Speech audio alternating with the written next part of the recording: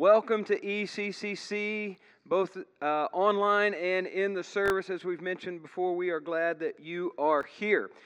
We just finished our Romans series last week, and I have to be honest with you, there were a couple of those sermons that were challenging. Would you agree with that? They were a little bit challenging. When I think back to the forgiving and not worrying about what someone else is doing, and also he's going to help me out here. Okay, I didn't know if you were just going to stay there and interpret for me or not. Pray for your government leaders. That was another tough one. And so there were some tough things with the Romans series, and some of them were even controversial. So today, I thought we'd start a new series on something that was a little easier, something less painful. Today, we start a new series on money.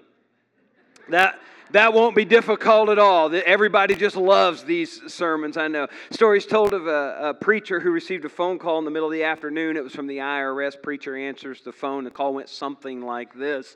The IRS agent said, "Hello, is this Pastor Smith?" And the preacher said, "It is." And the agent said, "This is the IRS. Can you help us out with something?" He said, "I'll sure try to do that." He said, "Do you know Sam Cohen?" He said, "I do." "Is he a member of your congregation?" He said, "He is." "Did he donate $10,000 to your church?" He said, "He will."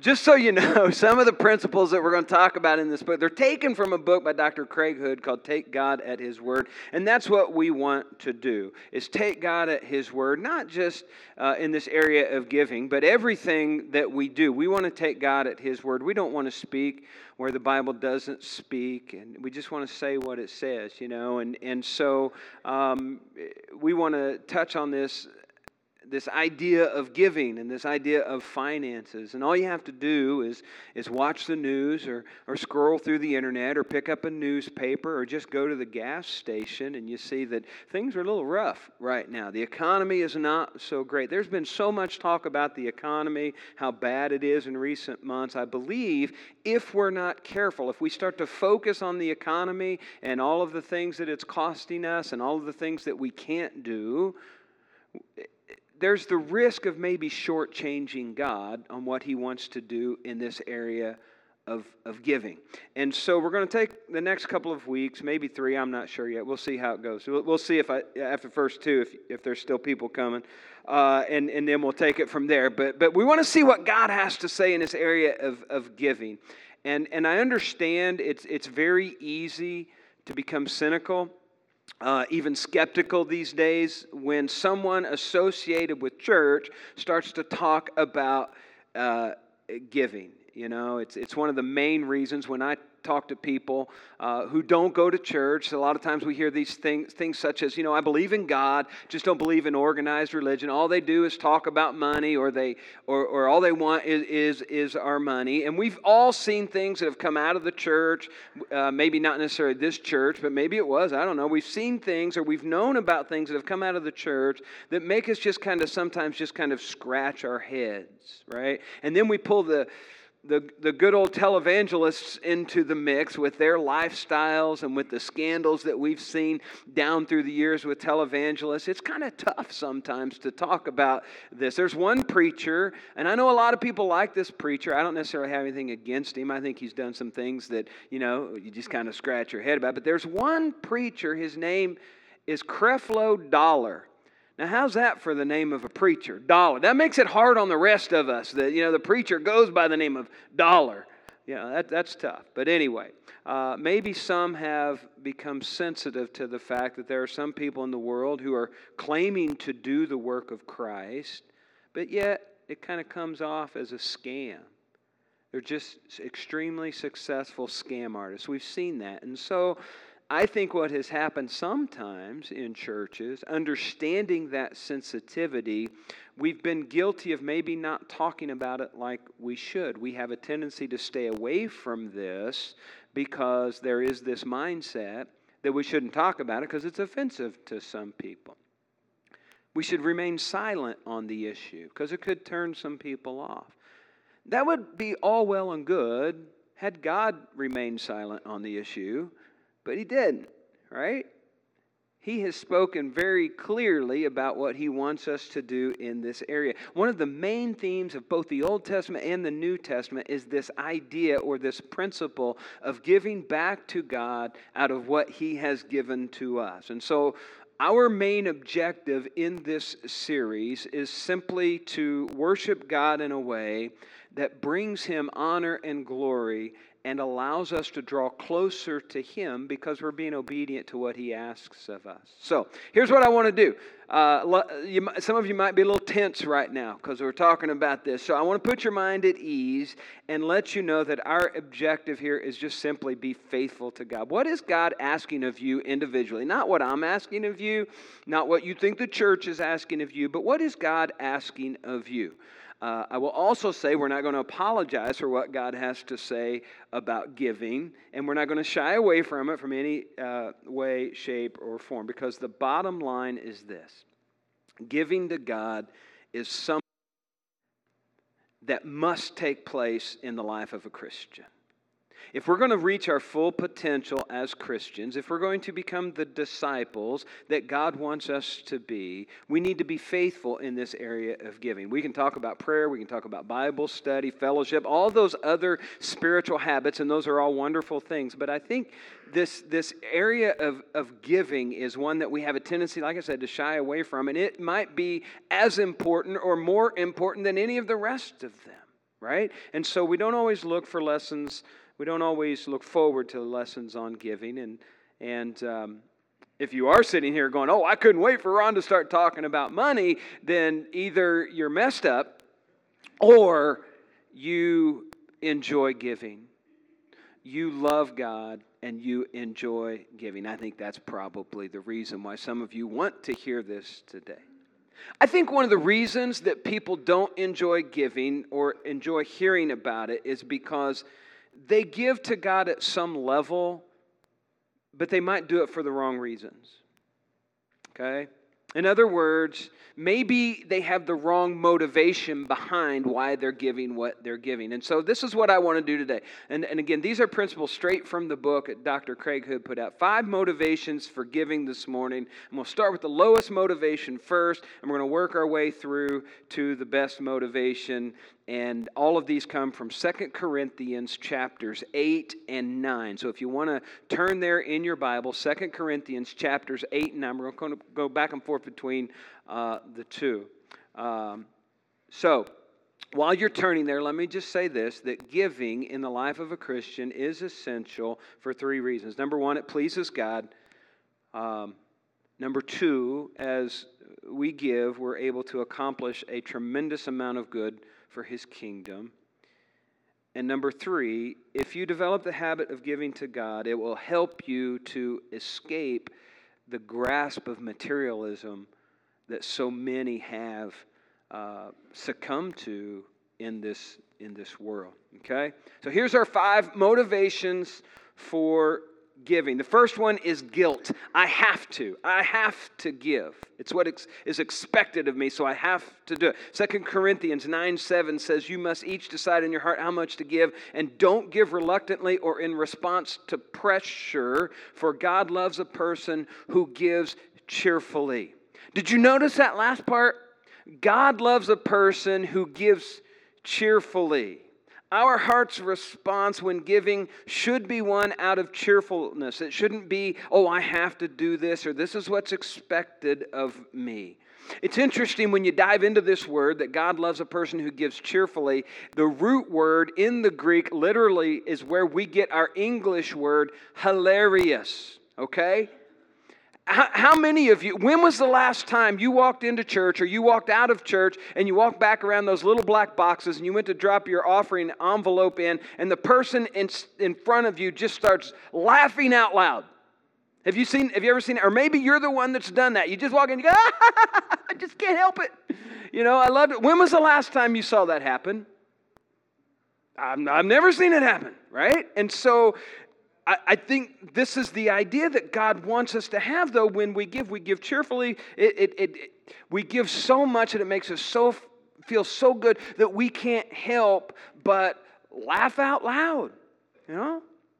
God is saying that this is something that really ought to make us happy. I had a friend that would always say, the old saying is give till it hurts, right? And he would say, no, that's not what God wants from us. I said, oh, you should give until it feels good, right? And here's the deal. People will give if they think they have to give, and that's one of the strengths of it is it can bring in money, right? So if you have this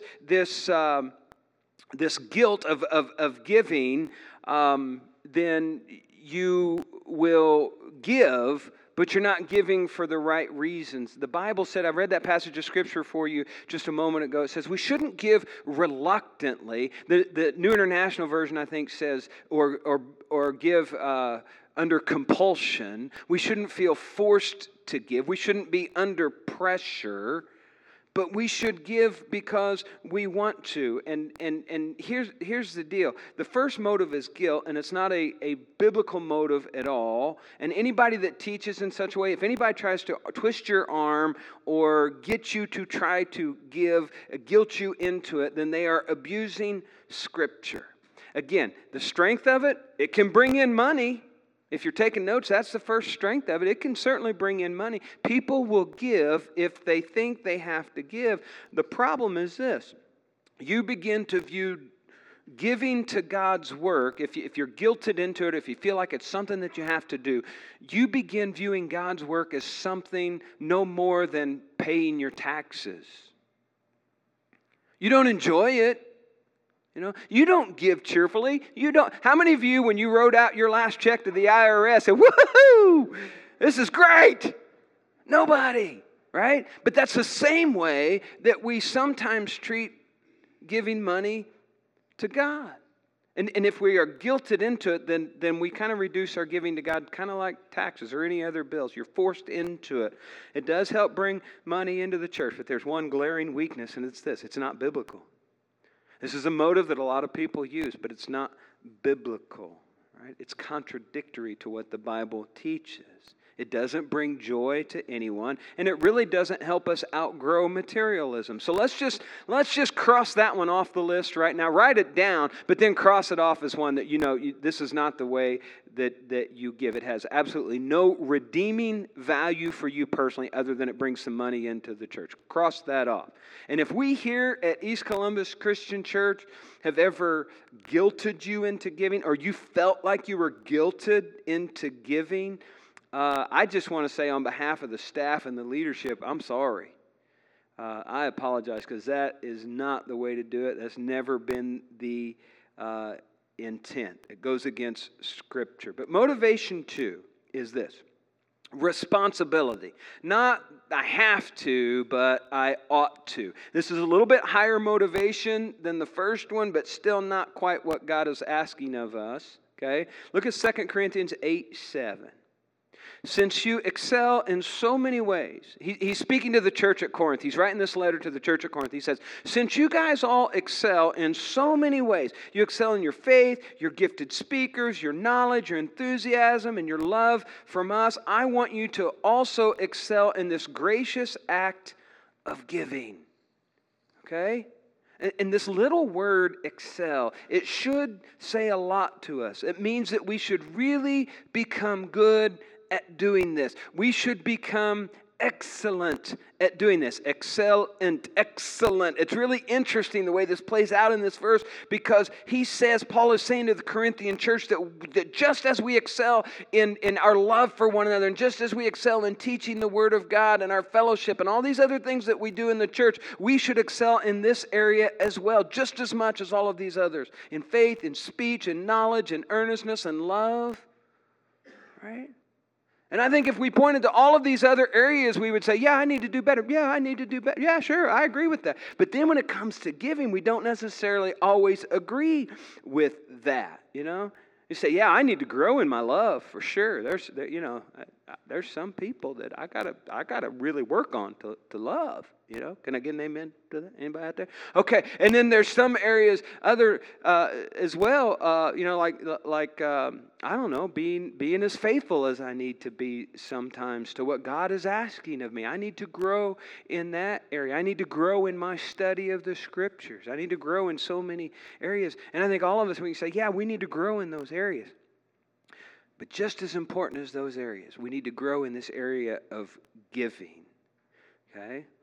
And again, Paul mentions this. This isn't the bottom of the list. This is like right at the top. This is kind of the foundational thing. You remember when Jesus was talking to the rich young ruler? And what did he tell him he needed to do in order to inherit eternal life? He said, you need to go sell everything that you have, give to the poor, right? He said this. Why did he ask him to do that? Because he knew that this area of money and materialism, it had a grip on him. And Jesus said, you need to put that aside, right? And when we begin to understand this, we realize that we're responsible to give, not out of guilt, but because God has set this standard of excellence for us. And I have no doubt that most of the money is given because people feel this sense of responsibility. You feel a responsibility to the church. You feel a responsibility to finance the work that God has called us to do. And that's a strength. It builds accountability. I'm sure some of you have heard the 80-20 rule, right? The 80-20 rule refers to studies on congregational giving, which indicate that 20% of church members give 80% of the funds, right? 20% give 80% of the funds.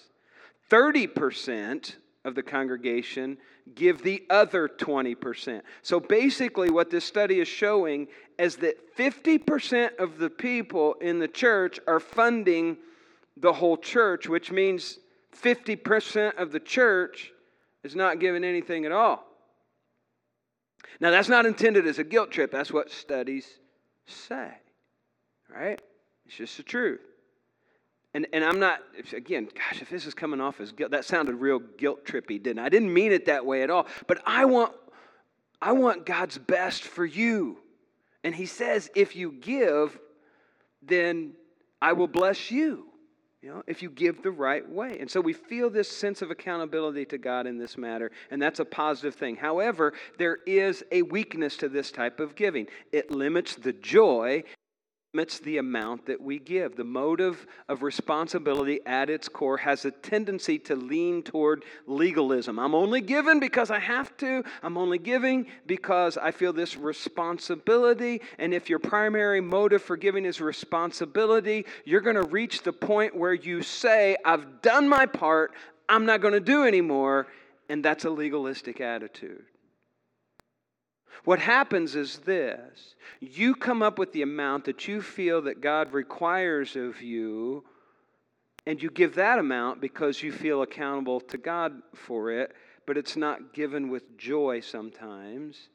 And generally, it's not given for the purpose of sharing in the ministry. It's just given as I'm a member of that church, and that's what I'm supposed to do.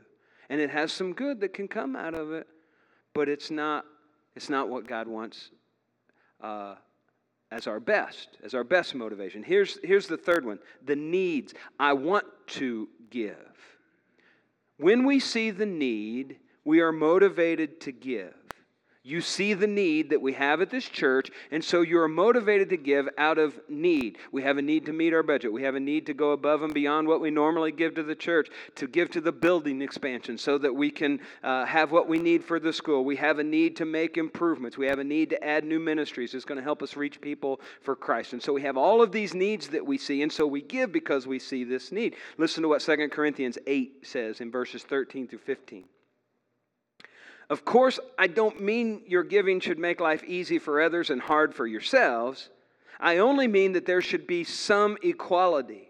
Right now, you have plenty and can help those who are in need. Later, they will have plenty and can share with you when you need it.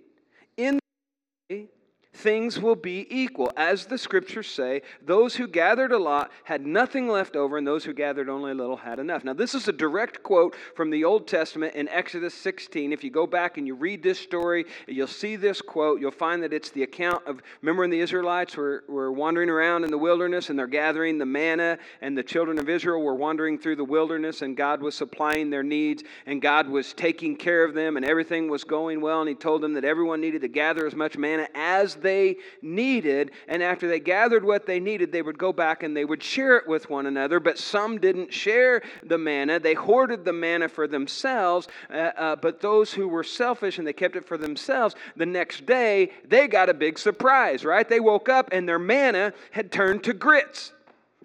No, it was actually maggots, but I mean grits aren't as bad as maggots, but you know what I'm saying? It wasn't something. Does anybody like grits?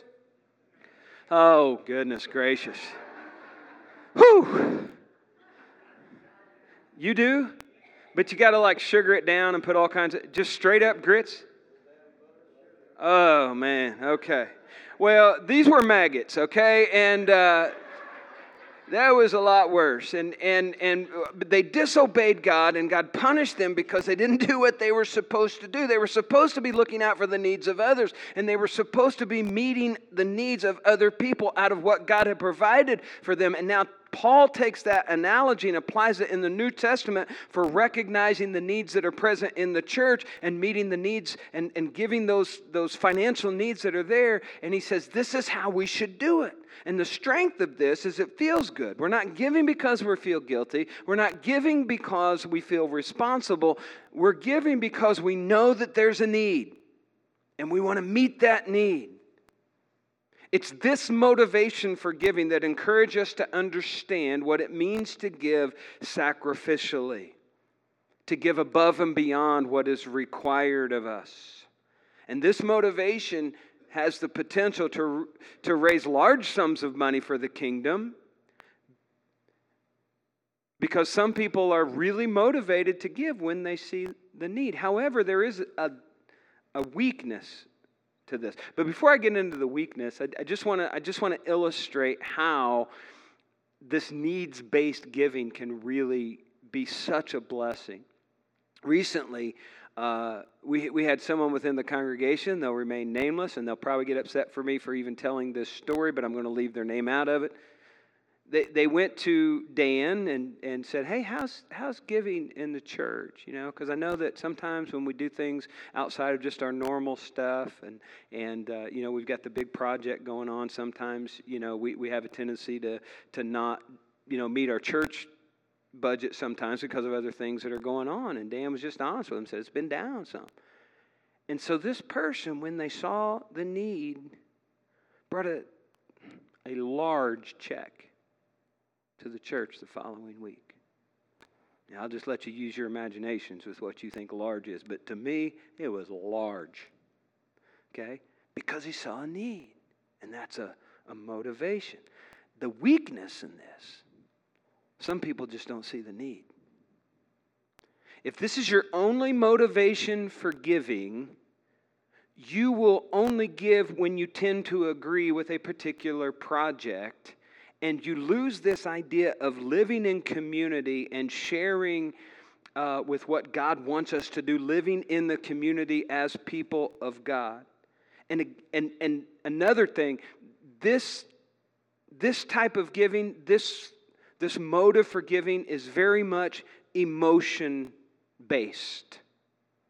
You know? Because I don't know when the last time was you're sitting down, you've prayed about, and you're sitting over your checkbook, or maybe you're sitting at the computer getting ready to give online, and you're thinking, man, I can't wait to help pay the church's electric bill this week.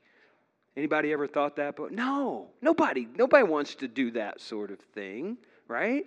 And so we don't always see the need, and we're not motivated by certain things. But when we see something that we're really passionate about, then we give, and that's a good thing. But we need that. That's a good area. But we can do even better than that, more than just needs-based giving. The fourth is this: out of thanksgiving, we give out of thanksgiving because I can't help it.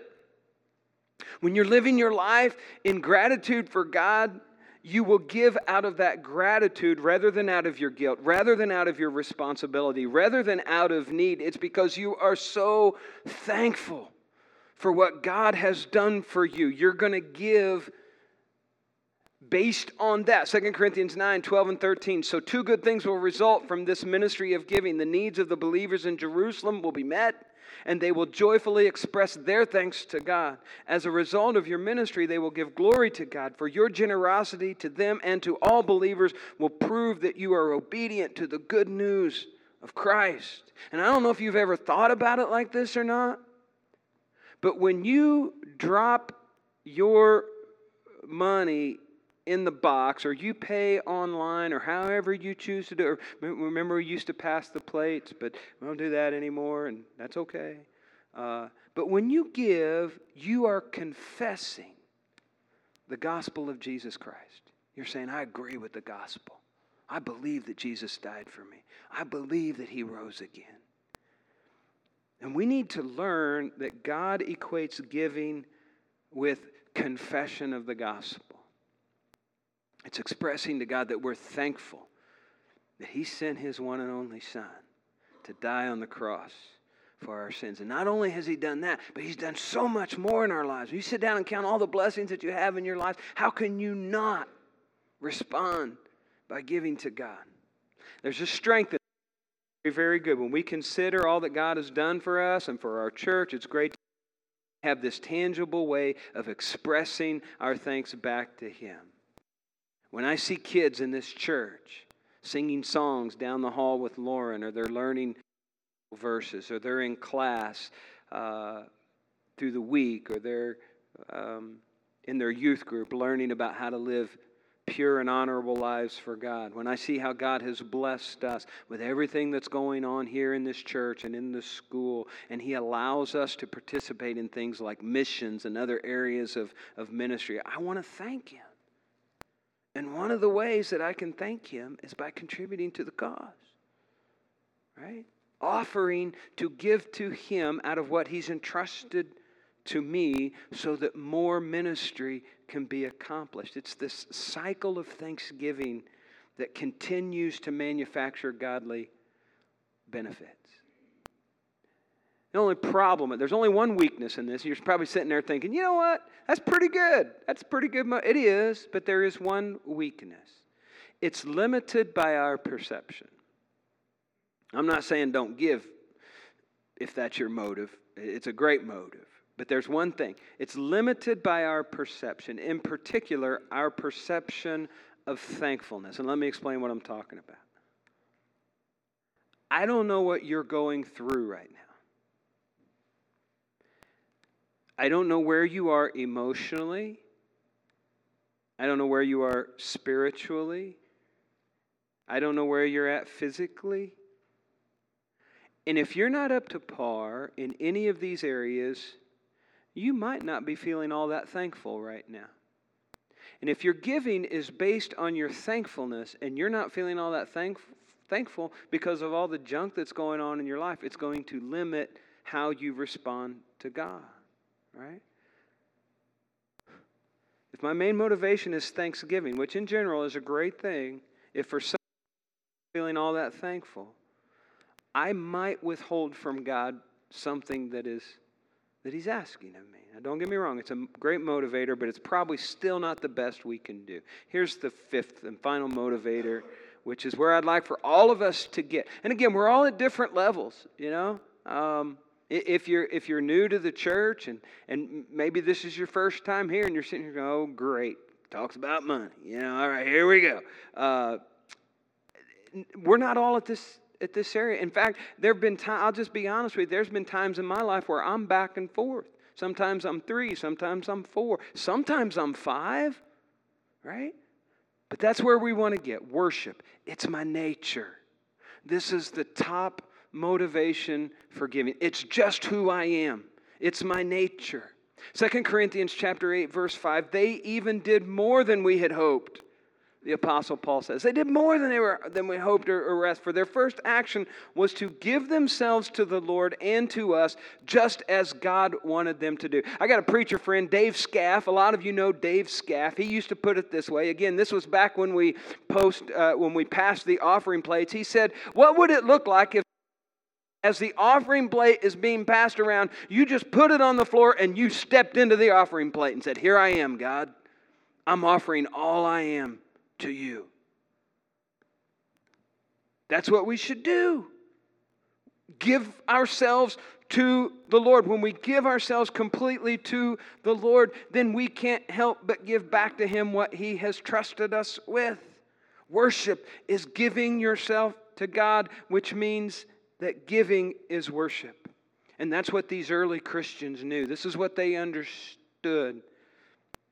They gave themselves first to God, and then their financial decision flowed out of their desire to worship the Father.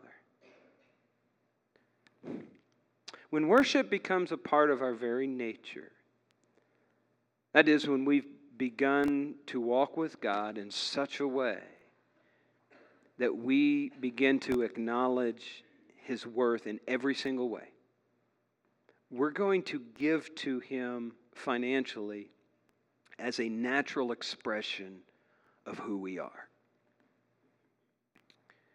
If we are to develop a faithful Christian attitude to wealth, then we've got to give ourselves to the Lord completely. We must acknowledge that we are His, and everything that we own is His. It's to be used for His glory. We've got to understand that we are dependent upon Him for everything. You might say, "Oh no, that's not the case. I'm the one that's working. I'm the one that's doing this. I'm the one that's doing." God gave you that ability. God gave you that opportunity. God gives you the health to get up and go do those things. And when we understand that we are dependent upon Him and not dependent upon wealth, it's going to change everything.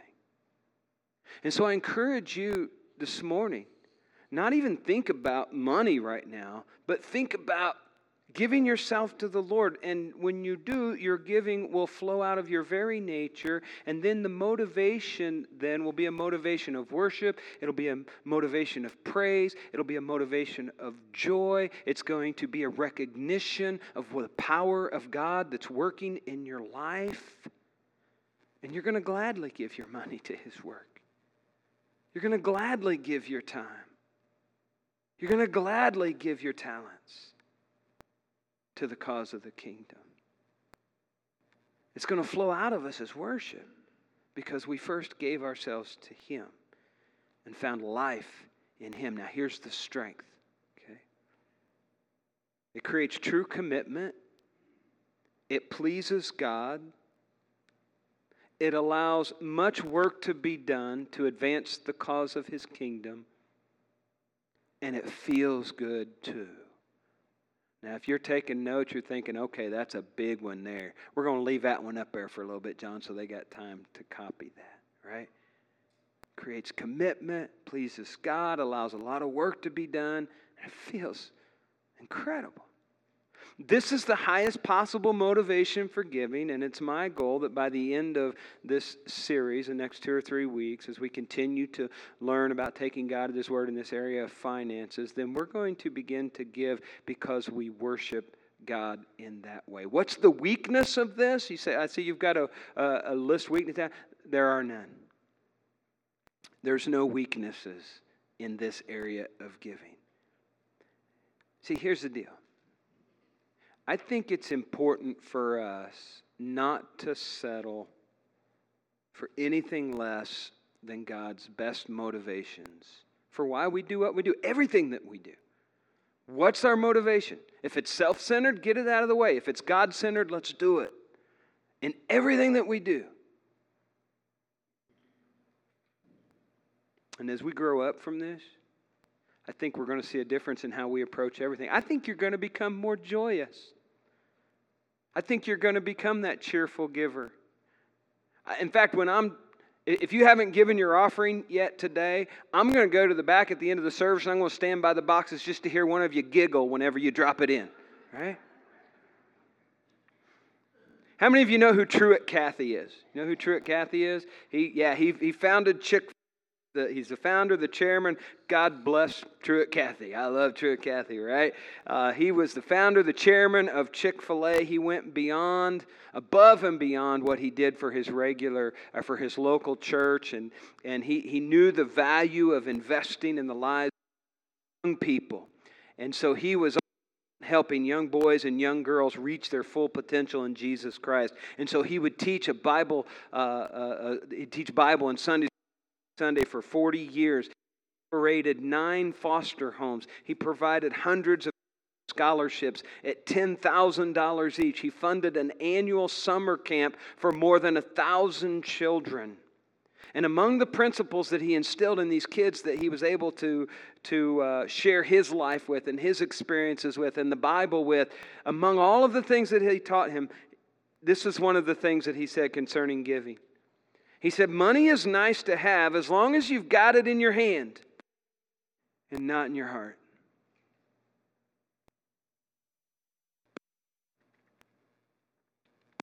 It's nice to have as long as you've got it in your hand and not in your heart. So I ask you this morning,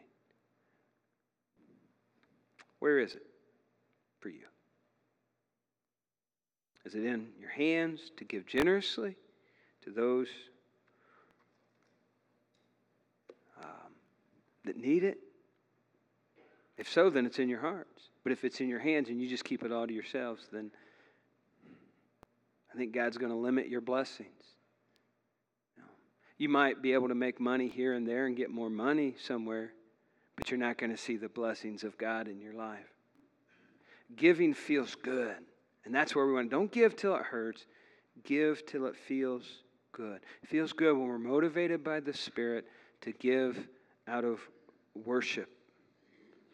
But it only happens when we first give ourselves to the Lord. So I ask you to stand with me. Our worship team's going to come. We're going to sing a closing song this morning. During this song, I just encourage you to give everything to the Lord. Just say, just pretend like that offering plate's in front of you. God, here I am. I'm going to jump right in it. I'm going to jump right in. Maybe there are some of you here today that need to make a decision. You say, I don't know the area of giving, and maybe it's because, maybe you haven't surrendered your life to Him at all. You haven't confessed Jesus as the Christ or repented of your sins or been baptized into Him. Then you're not going to understand giving the way that God wants us to if you've not done that.